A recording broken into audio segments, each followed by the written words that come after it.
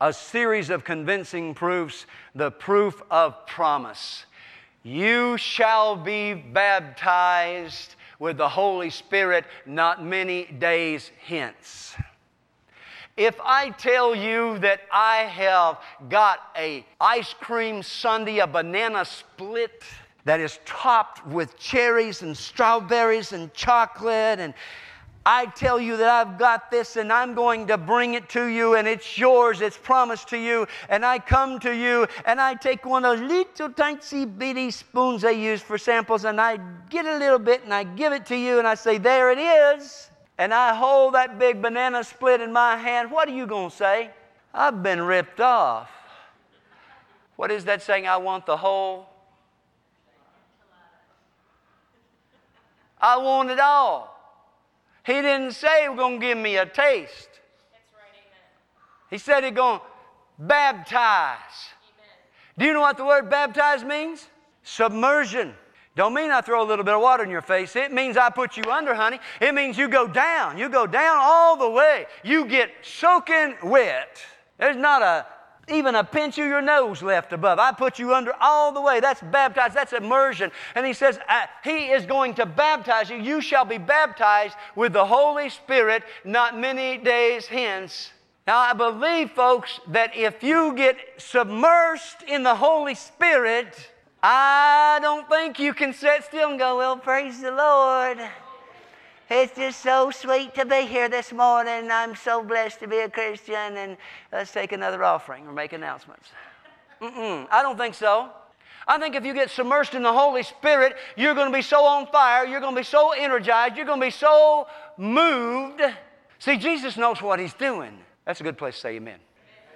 He's leaving. I'm out of here. See ya.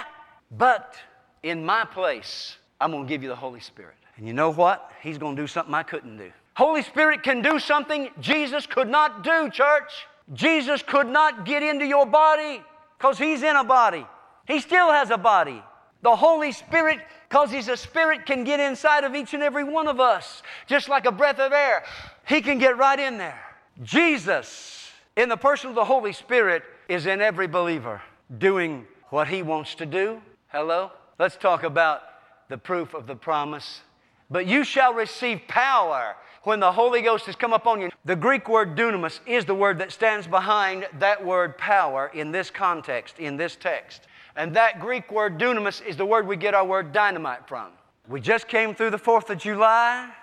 Fireworks. I want to get me some of them big old M50 firecrackers that are about that big around, if they still make them. I want to get some of them big cherry bombs that we used to drop in toilets and blow them off the floor. Youth didn't hear that. And I want to take them and I want to put them under some believers and I want to light them and I want to step back and see what happens. Because I believe that the Holy Ghost in you is dynamite. I said I believe the Holy Ghost in you is dynamite. I said I believe the Holy Ghost in you is dynamite.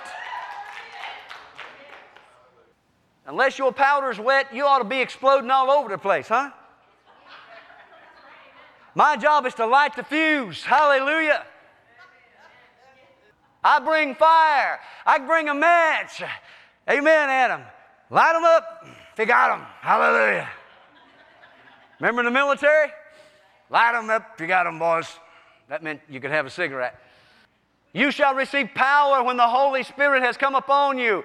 Oh, how can we worship the living God and not be moved? How can we call Him God Almighty? And that second song you did this morning, by the way, Lit My Fire.